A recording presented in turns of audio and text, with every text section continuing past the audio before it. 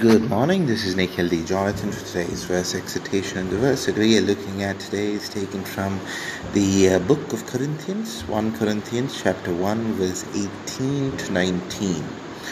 So that says, For the word of the cross is folly to all those who are perishing, but to us who are being saved, it is the power of God. For it is written, I will destroy the wisdom of the wise, and the discernment of the discerning I will thwart. Let me go through this verse one more time because it's very important to understand this verse clearly. For the word of the cross is folly to those who are perishing, but to those who are being saved, it is the power of God. For it is written, I will destroy the wisdom of the wise, and the discernment of the discerning I will thwart. So, going through this verse, it's quite complex and quite hard to understand, but I've done my best to get some learnings out of this. And the first of which that I can see here is not depending on your own understanding, but that of Christ. So, letting Christ take the wheel, letting Him do what you want Him to do, what He wants to do. So not forcing anything on Christ. I mean, obviously you can make prayer and you can ask for forgiveness and repentance and your wishes to be granted, but it is the power of Christ and it is the path of Christ that you need to be praying for.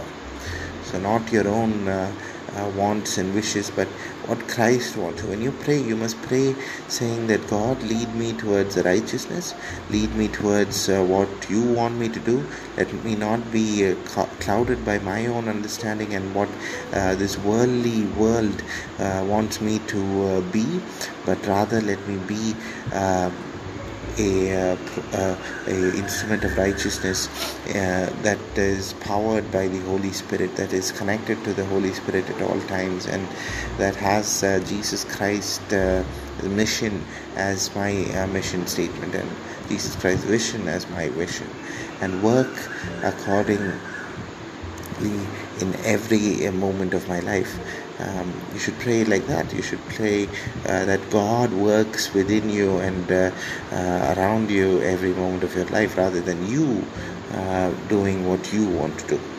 The next learning that we can see over here is that of the power of God and its perception. So God has great power. You can see His power no matter if you're a believer or non-believer. If you're doing what is right in God's way, if you're doing what is wrong in God's way, if you're doing what is right, you will reap the fruits, and that's how God shows you the power through the fruits of the Holy Spirit. But if you're doing something wrong, then He shows you through His coercive power, His punishments and His hardships and His suffering and diseases and damnation. So these are some of the ways that God shows His power, and it's up to us how we perceive it. So in some cases where God is like putting us through a hard time, or He's trying to test our maturity, like He did with Job, like He did with the people of Israel, where He puts them through certain tasks. He asks them to stay committed even though they're facing problems and they're facing troubles. He sees which one of them will break and go astray, but which one of them stay true to Him. So this comes down to how we perceive Christ. If we have a long-term perception where we are able to see the end, the maturity leads to complete the eternal peace, then we have a positive perception. But if we just look at the immediate suffering and enlarge that, magnify that, and feel that controls our lives, then we have negative perception.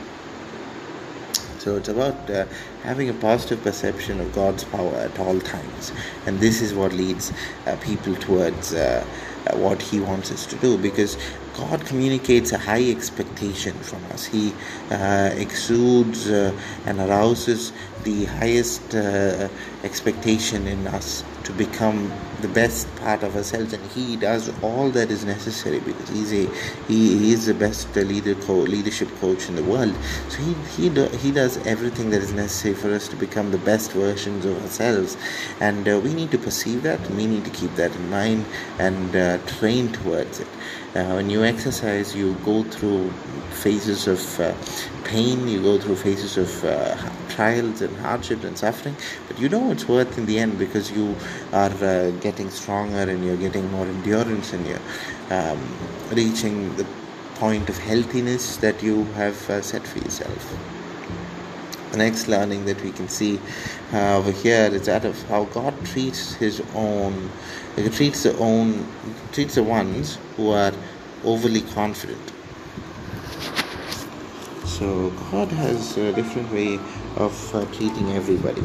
But then in this verse we can see that he says, I will destroy the wisdom of the wise and the discernment of the discerning. And this basically means that if you boast in your worldly achievements, or if you boast in something that God is not proud of, if you boast in something that God is not approve of, then God will treat you in a way that you realize that it is God's views and God's direction and guidance that are way more important than what you perceive as important.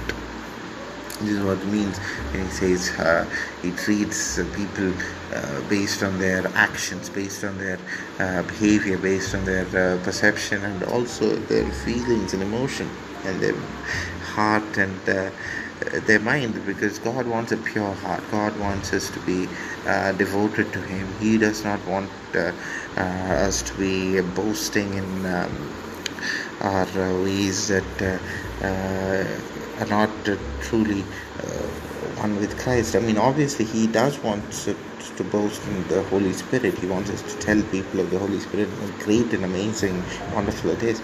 But he does not want us to do the same about the gifts that he has given us. So if he has given you a gift of exhortation, if you're really great at exhortation, he does not want you to tell everyone in the whole world that you are the best person who can exhort his verses, or if you are the best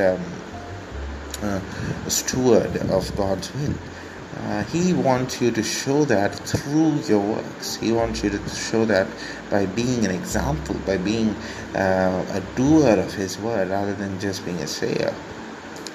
And this is what God wants you to do. And once you got these gifts, once you are doing a testimony, those times you can boast. But then when you are doing your work, you do it humbly and meekly, so that concentrating and focusing on your work, so that you achieve everything that God wants you to achieve. And God himself is proud of you, and he is able to lift you up and make you better than what you were before. So those are basically the learnings that I have observed from 1 Corinthians chapter 1 verse 18 to 19. There are many more, of course, that we can derive from this verse, and the verse is very important for all of us who are especially successful and are doing things that maybe God is not approving of.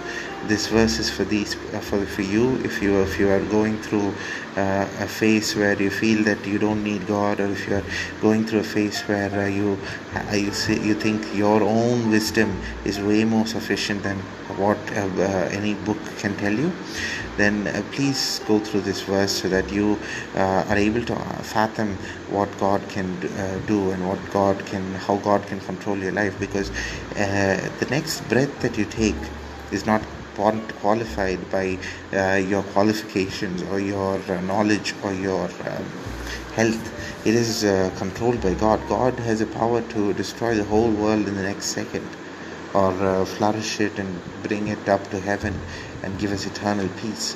So he has such great powers, and we need to understand, and we need to humble ourselves before this powerful Christ, Jesus, so that we may have him work within us to become righteous, and so that we may have our names written in the book of Lamb, so that we may be disciples of his good will. So those are something that I strongly believe that people should adhere to, And I hope that all of you would be written in the Book of Lambs, so that we can all have a great time of eternal peace in heaven. Thank you for listening. This is Nikhil D. Jonathan for today's verse exhortation. Have a truly blessed day in the Holy Spirit of Jesus Christ.